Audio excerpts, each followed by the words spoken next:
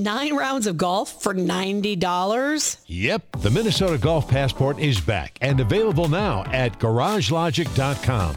As a Golf Passport cardholder, you're entitled to 9 18-hole rounds of golf for just one low price of $90. Supplies are limited, so just go to GarageLogic.com and type keyword passport. A $300 golf value for just $90? Now you got it. GarageLogic.com, keyword passport. This episode is brought to you by Progressive. Most of you aren't just listening right now, you're driving, cleaning, and even exercising. But what if you could be saving money by switching to Progressive? Drivers who save by switching save nearly $750 on average, and auto customers qualify for an average of 7 discounts. Multitask right now. Quote today at Progressive.com. Progressive Casualty Insurance Company and Affiliates. National average 12-month savings of $744 by new customers surveyed who saved with Progressive between June 2022 and May 2023. Potential savings will vary. Discounts not available in all states and situations. This is the Weekly Scramble, a place where we chat about life over a cold one or two.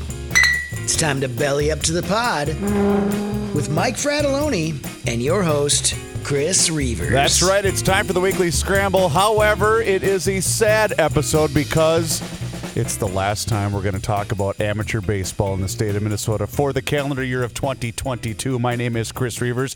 Mike Fratelloni not on this particular episode, but my good buddy Jeremy Stender is with us once again. Jeremy, it's a sad episode, isn't it? We're talking about the conclusion of the amateur baseball season. It sure is, man. What are we going to do for 8 months? I don't know. What are you going to do? I mean, what are you going to do? Your whole life has been centered around the last 3 weekends for the last year. And for the last 3 years, for that matter, you've always been thinking about it. It's just, it's always sad when we put it to bed. But, luckily winter always goes by so fast in Minnesota.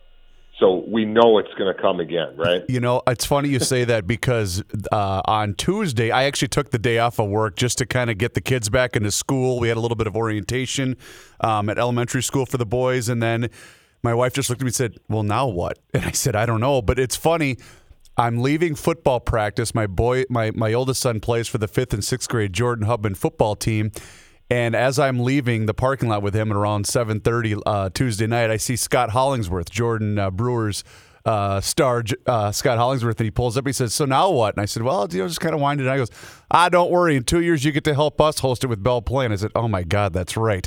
So, yeah, I get this next summer off, but then I'm going to be helping out the Brew Crew probably in 2 years when they host it with Bell Plain and Green Isle. So it's going to be right around the corner again. It won't be long. Hey, before we get into it, I mean, a shout out to you guys in Faribault, to Dundas, to Meadville. I mean, it was great. It was just so much fun the last 3 weekends, and obviously the baseball was great, but the parks were great. You guys were forced to battle adversity, and you just came through with flying colors. It was awesome. I enjoyed my time at all 3 parks.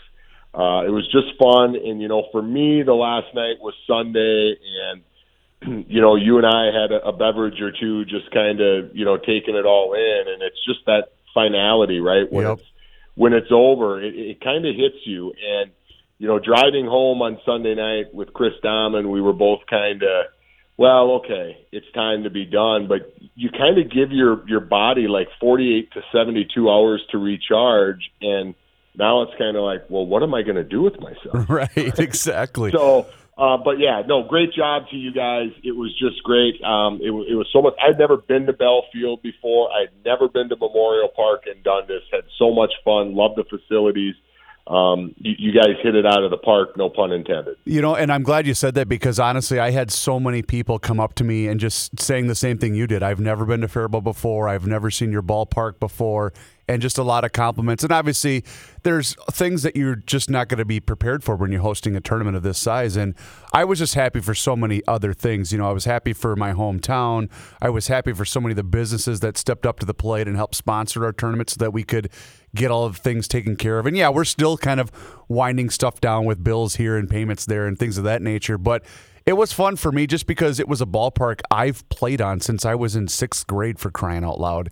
And for other people to finally get to experience the ballpark for the first time, that just meant a lot to me personally, just because I knew what a hidden gem Bell Field was in Faribault. And yeah, it did. It took a lot of blood, a lot of sweat, a lot of tears. And I mean, honest to God, I was asked to do the ceremonies after the conclusion of the championship game, I don't know, around 3:30 or 4 o'clock, whatever it was. And I'm standing there at the microphone in front of the entire state board about to introduce President Mark Forsman, and I'm thinking, how in God's name do I start thanking people? Because I would have been up there for 3 days thanking as many people as we needed to. And that was the toughest part for me, is how do I even begin to thank people for everything that's happened over the last couple of years to really pull this thing off? I think you have. And I think part of it you just did. But I think that throughout this whole process, it's thank you. Whether it's thank you for coming to our park and checking it out if you haven't been here. Thanks to the so many businesses. I did it with radio too that support town ball. It's amazing. Thanks to the volunteers who give selflessly.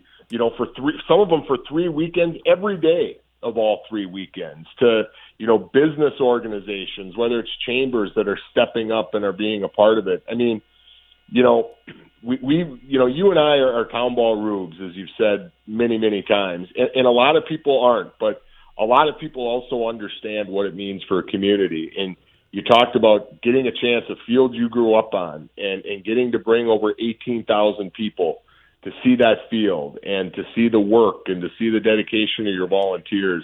It just, I think we did this 3 weeks ago before the state tournament started, and we talked about it, but in a snap of a finger, it's going to be gone. Yep. And, when it's over, the tiredness is what you're thinking of most. And it's like, okay, it's over. I can kind of calm down. But then, again, giving yourself that 24 to 48 hours, it's kind of like, part of you almost wishes, I wish we could do it again, Yep. But, and that's just the way that it is. And that's for people like us that, yeah, we love it. Yeah, we get tired.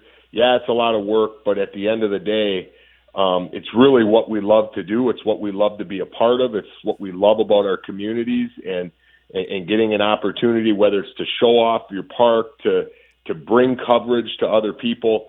Those are the things that we love to kind of tell the town ball stories. And, now, we've got about 6 or 7 months until we're going to start thinking about telling those stories. But we'll tell a few probably here over the course of the next 30 minutes or so, too. Yeah, exactly. And that's the one thing I wanted to touch on, too, was just the connections that I was able to make and the people that I was able to meet over the last month or so of all these different teams that were excited to not only just make the tournament, but play at a park that they probably have never been and might not ever play again at. And we kind of get the atmosphere and the people. And for the most part, town baseball guys are just good dudes. They're guys like you and me that love going to the park. They love watching baseball. They love playing baseball.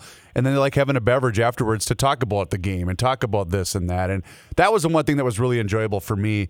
Was just making these connections. And that's where I kind of want to start because, as you know, with a single elimination format, it gets pretty intense pretty quick once that first pitch is thrown. And, like all of these teams want to fight for it. But what was really neat for me was seeing after the championship game, two region foes were facing each other. And for them then, after the long battle, after the 3-week grind that is the state amateur tournament, for them to pose for a picture at home plate together, that is exactly what town baseball is about. And I'm talking about Nisswa defeating Buckman in the championship game. But for both of those teams to pose together for the picture after the game was over, I thought that was just awesome.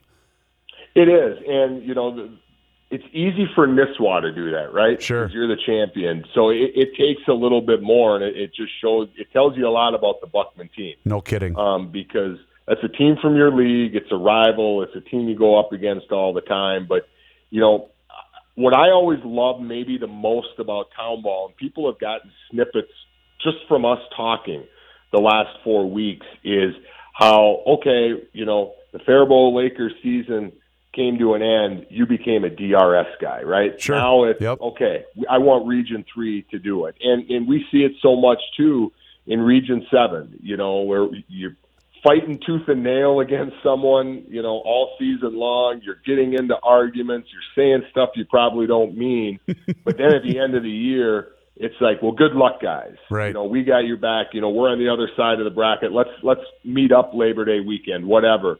Those are the things that are fun. And, yeah, I thought that was a really cool picture. And, kudos to Rick Grammond, because I think he was the one that had said something to both managers prior to the game that said, hey, guys, win or lose, we need to get a picture of both teams at the end of this game. This is a story to tell for Region 8, for the Victory League. We got to make sure that this is one of those moments that we kind of cherish.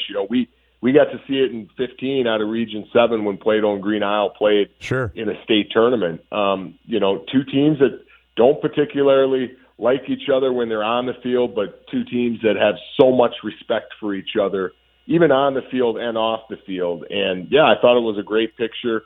It was a fitting ending to just a great 3 weekends to see Nisswa and Buckman come together and pose for that photo. Even though only one of the groups was happy, the other was a little disappointed at the time. And, there's just so many little moments that happen, whether it's the game that you were there covering, the Watertown-Buckman game, which, that was an exciting game, or even the championship game. But so many little things happen, and I got to give a shout-out, and you'll know his name, and I can't remember his name off the top of my head, but the Buckman center fielder, number 7, I believe he came in to close the game out also against Watertown. Yeah, Matt Couches. Thank you. Yep. He made, and I'm not kidding, I have played, I don't even know how many thousands of games that I've played personally at Bell Field. He made one of the single greatest catches in the outfield in the championship game. And again, it was a one-sided affair. They were up 3-0 and ultimately lost 12-3. But he robbed the Nisswa hitter of a 3-run bomb by crashing into the very top of the wall and probably broke 6 ribs. That was the most amazing catch I've seen at Bell Field. Yeah, it was, he's a player. And, we talked a little bit last week when we were talking about Class B, about Sam Riola, being a dominant pitcher for Champlin, but also a great hitter and being one of the best all-around players in the state, yep. In that class. And that's Matt Couches. I mean, he really is. I mean, he's the ignition to their offense at the top of the order. He runs like a gazelle. He gets on base, and he can play center field. Chris Dahman and I, we got to call that Buckman and Watertown game that night, and I think I said something to Chris during the broadcast. I said, Chris, we've done so many games together over the years, and some of the balls that were hit into the outfield, and I said, have you ever at a town ball level seen two better center fielders in calling a game? We're talking about Pat Cheetah from the Watertown Red Devils and then Matt Couches from Buckman. I mean, those two guys get to just about everything. Yep. And, there were, little flares and bloop singles and even some line drive singles into the gap. That's where they go to die, with those two sitting out in the outfield. And, he's a special player. I think he played up at St. Scholastica. And, he's made a name for himself in the state tournament the last 3 or 4 years prior to this year. But everybody knows who Matt Couches is now if you're a town ball fan. He had one heck of a tournament. Yeah, no doubt. And then obviously I didn't get a chance to – I know the scores, but I didn't get the chance to watch anything that was taking place over in Dundas. But, man, they had some pretty good games over there over the course of Labor Day weekend as well. I know we were all pulling for the St. Patrick Irish because they had 2 of our guys on their team, and obviously being a DRS team, we knew they'd draw well for the championship game as well. But we're pulling for them because they're a DRS team, and Delano and St. Patrick had probably one of the best games on Labor Day weekend, with Delano hitting a walk-off homer to win it 6-5. It's just so many little storylines that took place over the holiday weekend. It was really fantastic baseball. It really was. And one of the things, and this doesn't always hold true, and it maybe didn't hold true throughout the entire weekend, but it goes back to what we talked about. Number one, there's those razor-thin margins, right? Yep. Nisswa, we talked about it last week in the podcast, dead in the water. They're down 5-1 to Raymond. Yep. They were lucky to be playing Labor Day weekend. I think they scored 3 or 4 in the bottom of the 9th to walk off Raymond just to get into Labor Day weekend. Yep. But then just look at the group of teams and how often you see it in baseball where you have this really emotional win. how often do you win the next game? Correct. And if you look at the bracket, you'll see that. I mean, look at St. Patrick. You know, it was a Ryan Freegis hit the home run, the 2-run homer in the bottom of the ninth to beat Avon 5-4. That's an emotional win. They come back the next day and they fall. Yep. You know, Jordan Brewer's trailing Bluffton 3-1 or 1-0. Going into the ninth inning, they score 3 runs. Come back the next day, it was like they just didn't have anything left in the tank. You know, Dumont gets that 3-2 win over Stark, where you get Stark's, you know, the tying run thrown out at the plate to end the game. Right. And the next day they lose 13-4. You know, Watertown has to grind out that 3-2 win over Bird Island, who was coming off a 1-0 win the previous day in 13. Well, Bird Island falls to Watertown. Watertown, after that grueling win, 4 hours later, it just didn't seem like they had enough in the tank against Buckman. So it's all of these, you know, Nisswa scored 36 runs their last 3 games of the tournament. They didn't need that. You know, they didn't really have that emotional win. And, you know, even that 10-8 win with Delano did leave the tying runner on base, but that was a 10-4 game going to the ninth inning. So it's just, you know, we talk about the razor-thin margins. You're going to need to get lucky at the same time. But then when you're having to play 4 games in one weekend and you have that really emotional game, whether, you know, that win, you know, if it's 10 innings, if it's a walk-off in the ninth inning, it's hard to refine that mojo sometimes. And I think that was maybe a little bit on display. Now, that's not why St. Patrick lost to Delano. That's not why Jordan lost to Nisswa or why Dumont lost to Buckman. But it's an interesting concept to kind of look at all of those teams that lost those first games on Sunday, kind of had some pretty emotional wins, you know, that just less than 24 hours earlier. So there's all these little things that play in. It's so hard to navigate a field of 48 teams and to be the last one standing at the end. No question about it. And I mean, you can even go take it a step further. I mean, look at it comes down to matchups. Obviously, everybody knows that, but it's those little individual performances too that sometimes can get the best of a certain team. And it's again about matchups. Look at the Red Wing versus Bird Island game. I believe the Red Wing pitcher had a no-hitter until whatever it was, the eighth inning or whatever it was.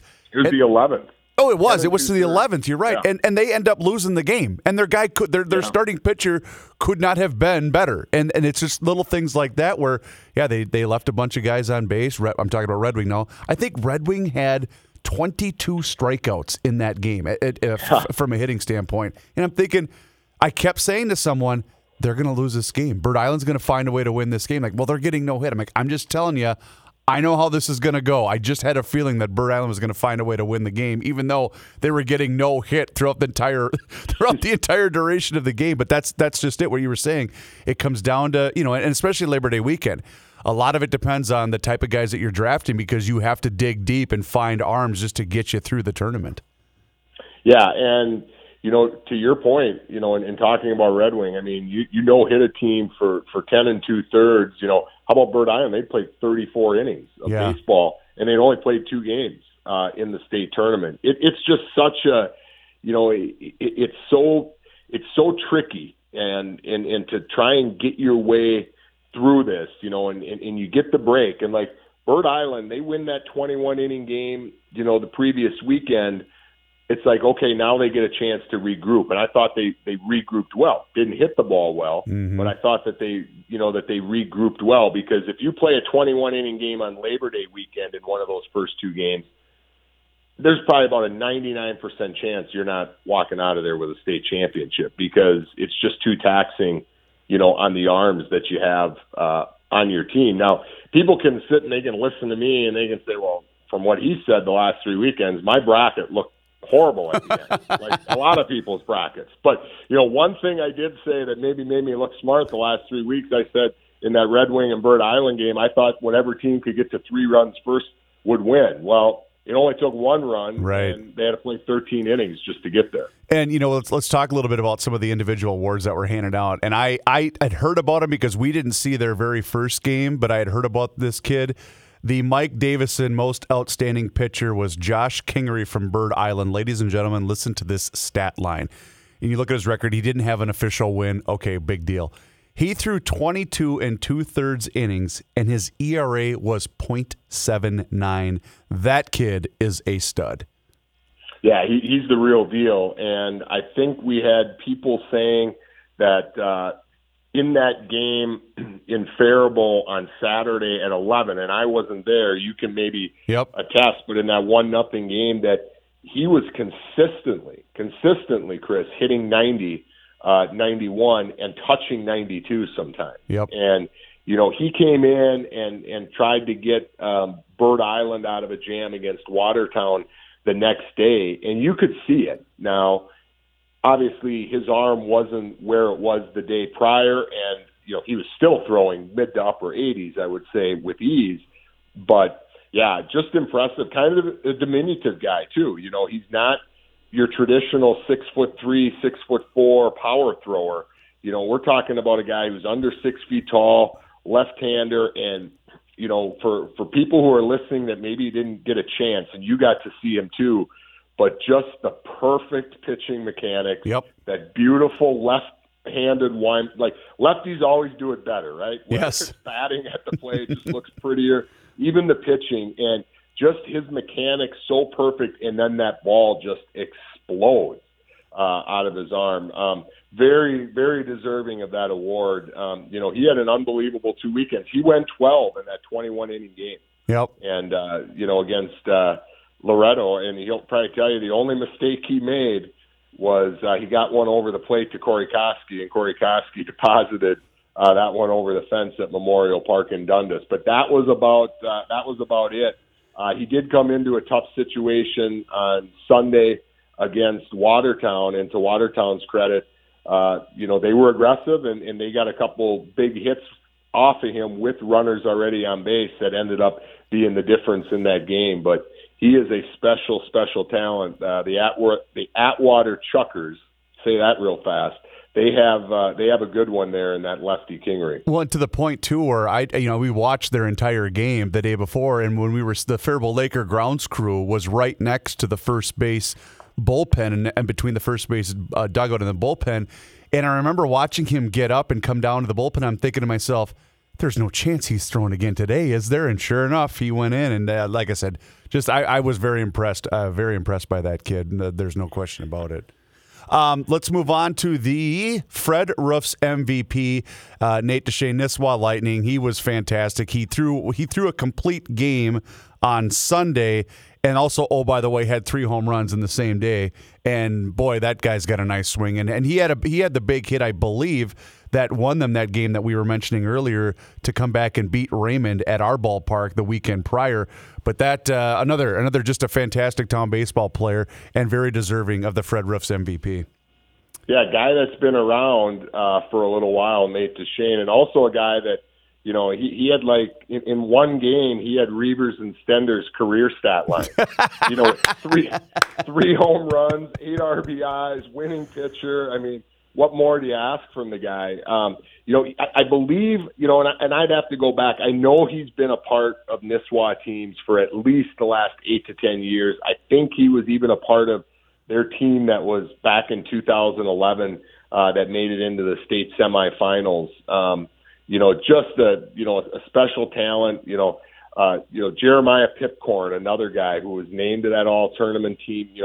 Chris, he's a guy that's 41 or 42, that was in the Cincinnati Reds organization for a long time. He might have even been the MVP of the 2011 state tournament for Sauk Rapids. I'd have to go back and check. I know he had a monster state tournament if he wasn't. But, it seems like those are the 2 guys that they're kind of centered around, and along with Drew Boland in that lineup. Just 3 names that have been household names in the Class C state tournament for a long time. And, a Nisswa team that, in fairness, we didn't talk about them. No, you're right. And it wasn't because we didn't think they were good, but we just didn't, it was Nisswa, okay, the Victory League. Nisswa's been there a bunch. They haven't really had a run lately. So there wasn't a reason to, I'll be honest with you, Chris, when we started this 3 weeks ago and we did this first podcast, you and I and Aaron Worm all kind of talked about our 8 to 10 teams that we put I don't know about you, but I know that they weren't in my 8 to 10. Mine either. Yep. Yes. So, I was wrong there. I didn't expect that. I didn't see it coming. But at the same time, I know what kind of baseball is played in the Victory League. I'm familiar with the Victory League, and I'm not surprised whatsoever that they went on this run. And, how many times do we talk about it? When you get rolling and you get hitting the way they were hitting. 14 runs, 10 runs, and 12 runs, your last 3 games in the state tournament. Yep, that's and pretty impressive.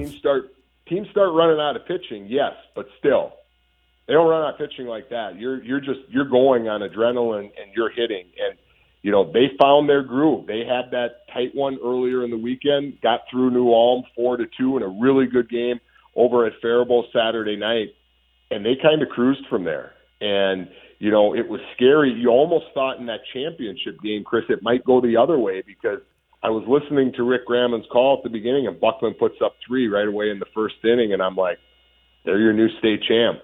They got nothing after that. Well, not only to mention, so I'll back you up. I remember I'd gotten the teams checked in. We got all the pomp and circumstance done, centering around the presentation for the championship game.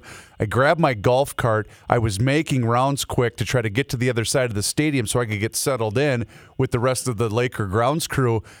And Buckman was still hitting, and I'm thinking, and knowing that the Nisswa club could really hit the ball, I'm thinking, we're going to be here for a while. We're looking at a 4-hour baseball game, because we all knew everyone was out of pitching. So I was picturing something like a 16-13 baseball game after the top of the first, and also a 4-hour affair. But then again, like you mentioned, they just weren't able to find anything, and Nisswa kind of settled in and ultimately became your state champions.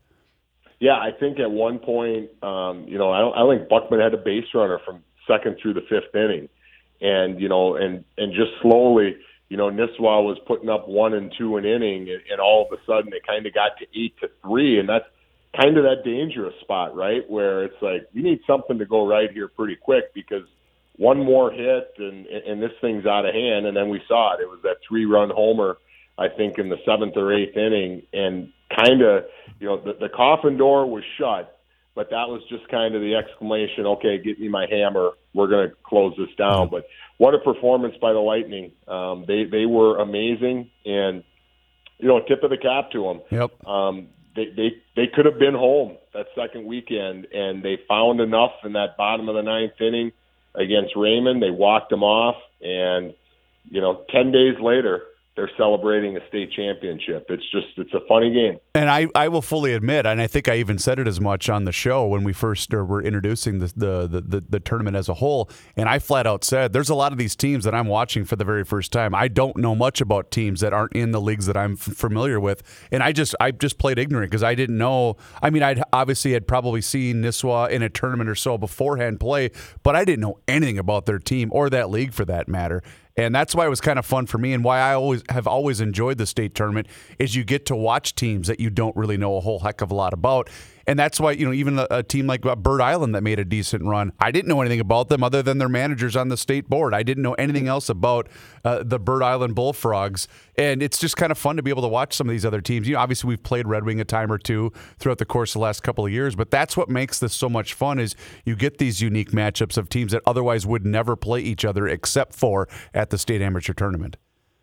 And what I love, about the Victory League is, we know about Sobieski's success the last few years. We remember the draftee from Randall last year, Caleb Strock, yep, and the magical run that he took them on. And then the other 2 draftees who won 2 games. And what's unique to me always about the Victory League, and I think it's something the Victory League does better, or there's just more buy-in from all those guys throughout that league, is that when that region tournament is over, when they have their draft, and when they put all of these guys together, it's all in. In a lot of leagues, you see guys, well, I'm not putting my name in the draft. Sure. I've got a family at home.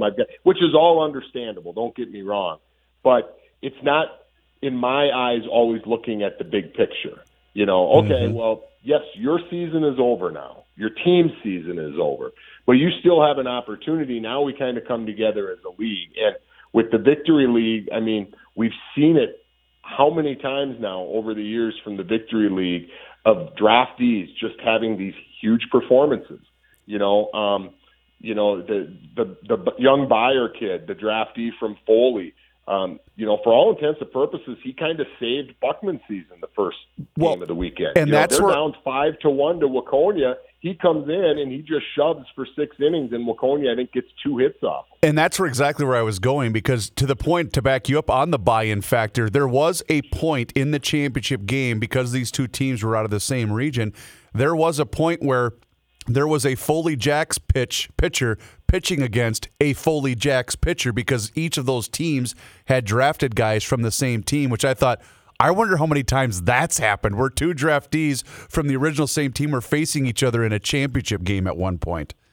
Yeah, it's pretty unique, and I think that's a credit just to the culture and to the atmosphere that they've created in the Victory League. And Rick Grammond, I get to have a lot of long conversations with Rick in the press box, whether it's in between games or waiting for one of our games to start. And I've told him that's one of the things that I've always been most impressed about with the Victory League is just that buy-in. And we're talking about when their draft is taking place in that league, there's always 6 or 7 really quality arms to pick from. And I think it's like that in a lot of leagues, Chris, but I think in a lot of leagues, 3 or 4 guys are always just leaving their name out. Baseball season's over. It's time for me to concentrate on my career, my family. And I get all of that. Right. But sometimes you just wish that you would see it a little bit more in other leagues around the state where these guys bought in like they have in the Victory League.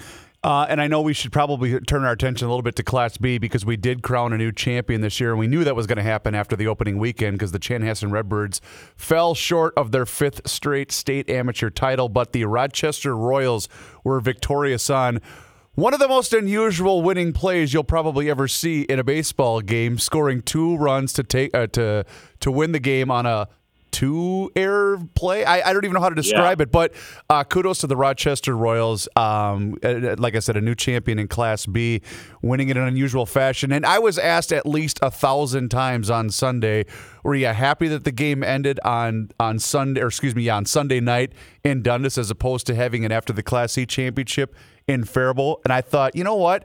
It would have been very cool, but I was okay with it ending on Sunday night, I got to tell you.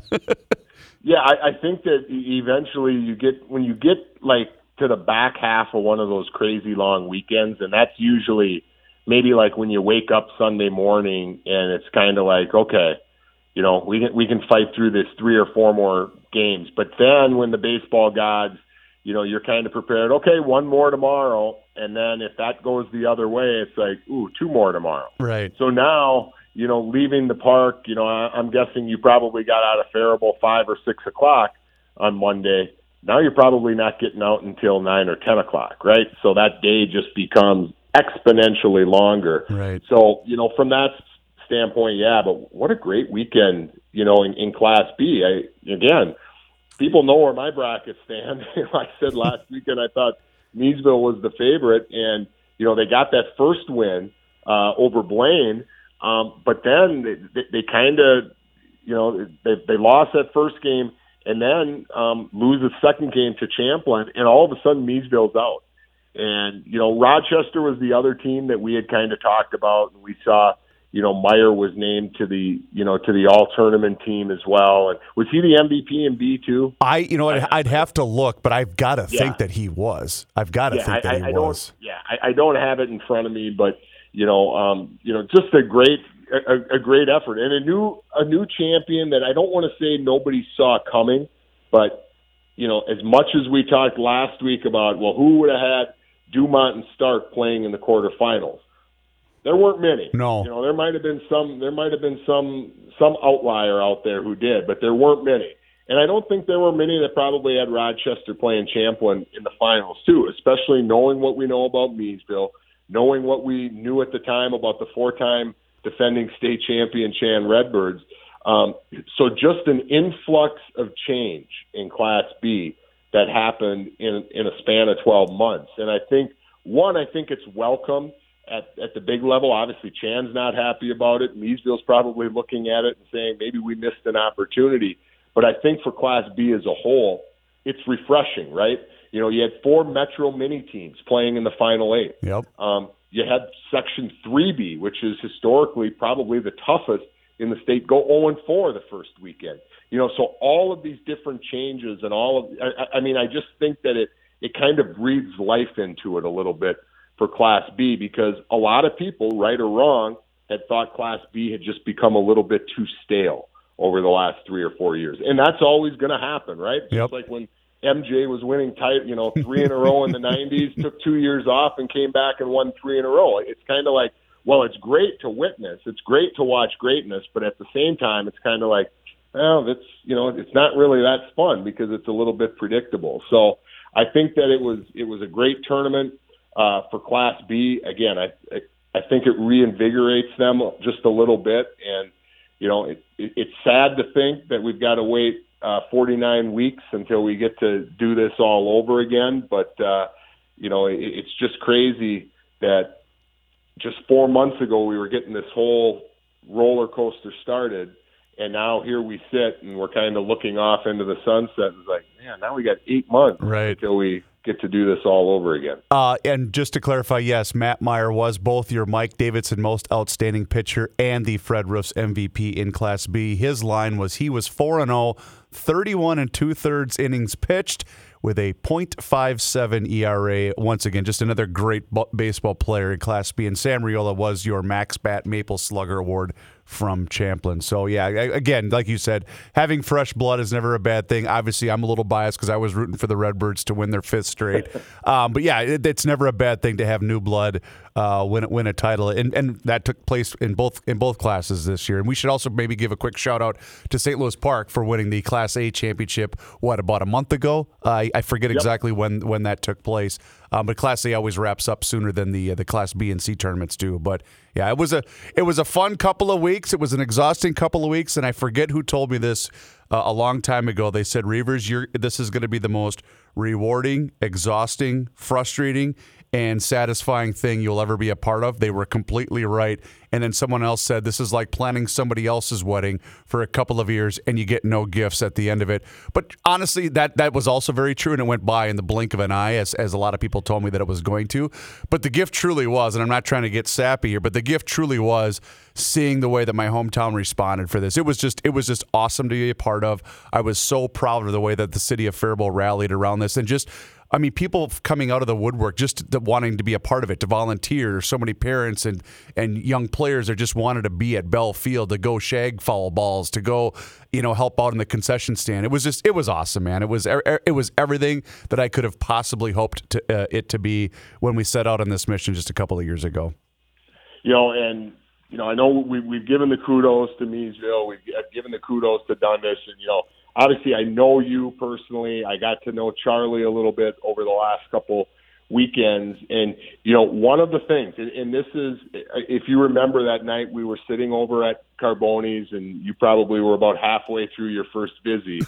And I wanted to get one more pot shot in there quickly. But I remember, if you remember Joe Krieger, from the state board, and he said one thing. He goes, if there's one thing that you think you guys could do better, what is it? And, it was a compliment to you and Charlie. Right. Because you had your hands in everything. And he said, you maybe have to do a little bit better job of just delegating. And it goes back to the point that you just made, though, Chris. You've planned on this for 3 or 4 years. You've put blood, sweat, and tears. And Joel he was not mocking you. No. He was just saying, he goes, you can't overwhelm yourself. Right. You have to overwhelm other people too. And I think that it was the ultimate compliment that he was trying to give you. Yeah. In that sometimes you have to scale back a little bit. You have to trust the people. And it wasn't that you didn't trust the people. It was just that you were trying so damn hard to put on the perfect show. Yeah. And, sometimes we always think that we're the ones that can do it. And, I think that, to you and Charlie, you guys just did awesome in Faribault. We got treated like kings. I even managed to coax a couple beers out of you late in the evening on Sunday. It was awesome. I had so much fun over at Bell. I had fun in Meadville. I had fun in Dundas. And I can't wait for the 100th. Oh, no doubt. On Dirt next year. And I can't wait that I just get to sit and watch baseball and not have to worry about if the umpires are taking care of anything else. And like you said, that was pretty cool of what Joe, and let's give him a shout out too, because he announced his retirement from the state amateur baseball board right after the conclusion of the championship game, and well deserved, because Joe's one of the really good guys in amateur baseball. He really is. He's a guy that I've known for a number of years since I was a young kid. He was a guy that I watched playing growing up. He played against my dad, and on some of those great Green Isle teams of the 80s and the 90s. And Joe doesn't have a mean bone in his body. You might not always agree with everything he says, and that's okay. And Joe will tell you that. But Joel is always has an ear and is always going to listen. And if you had a complaint, that's what he was there for. He always said, "Hey, I don't mind being a sounding board for you." He goes, "You need to vent, you need to go through frustrations with me, or you have questions, you can do that." And I think that's what people probably respected the most about Joe. Again, doesn't mean you agreed with everything, right? And there's nothing wrong with that, because we're not always everyone going to agree. But, Joel has just given a lifetime to town baseball, and, he might be stepping away from the state board, but I assure you, if you go to Irish Yard in Green Isle, maybe even right now as we're doing this interview, he's probably over there doing something. Right. And Green Isle is, along with Jordan and Belle Plaine, we mentioned Scott Hollingsworth earlier in the segment, they're one of the hosts in 2024. You're going to see Joe quite a bit at the park, those 3 weekends too. So kudos to Joe.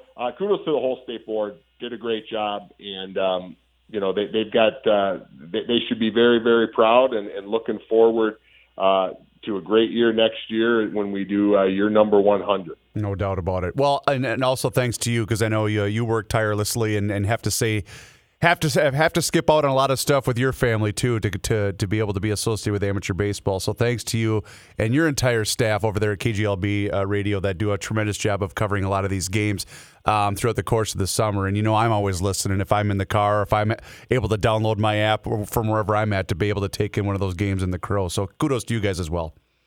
I appreciate that. Thanks, man. It's been a great 3 weekends. You got it. And also thanks to everything. And I'll be texting you in a couple of months. Should we just do a podcast in the middle of winter because we're sick of not having baseball around? So I'll probably be tapping on you here in the coming months for sure, Jeremy. You've got my number, and I'm pretty sure I'll answer if I see you calling, and we're going to talk some baseball. So fantastic. Talk to you soon, my man. All right. Thank you so much. You got it. There he goes. His name is Jeremy Stender. Follow him on social media like I do, at Jeremy Stender1. He's KGLB guy on Twitter, and he does a great job along with a lot of people like Kip Kovar, Eric Krauscher, Rick Graham, and as Jeremy was mentioning too, if you're a town baseball fan, or maybe you're just becoming a town baseball fan for the first time, there's a lot of really good people that do this, and it's sometimes can be a little bit thankless, but it's something that we all truly, truly enjoy. And once again, thank you to everybody that found your way to our ballpark, or maybe streamed one of the games on the various websites that were broadcasting the games. But it was a long process. It was a ton of work, and every second of it was extremely worth it. So thank you so much for tuning in to this final edition of the Weekly Scramble featuring town baseball. It's been a treat these last couple of weeks to be able to talk about a thing that is very near and dear to my heart, which is amateur baseball, something I've been a part of, since I was a teenager, just coming out of high school in Faribault, Minnesota. So we'll talk to you again next week. Thank you so much for tuning in. Until then, cheers.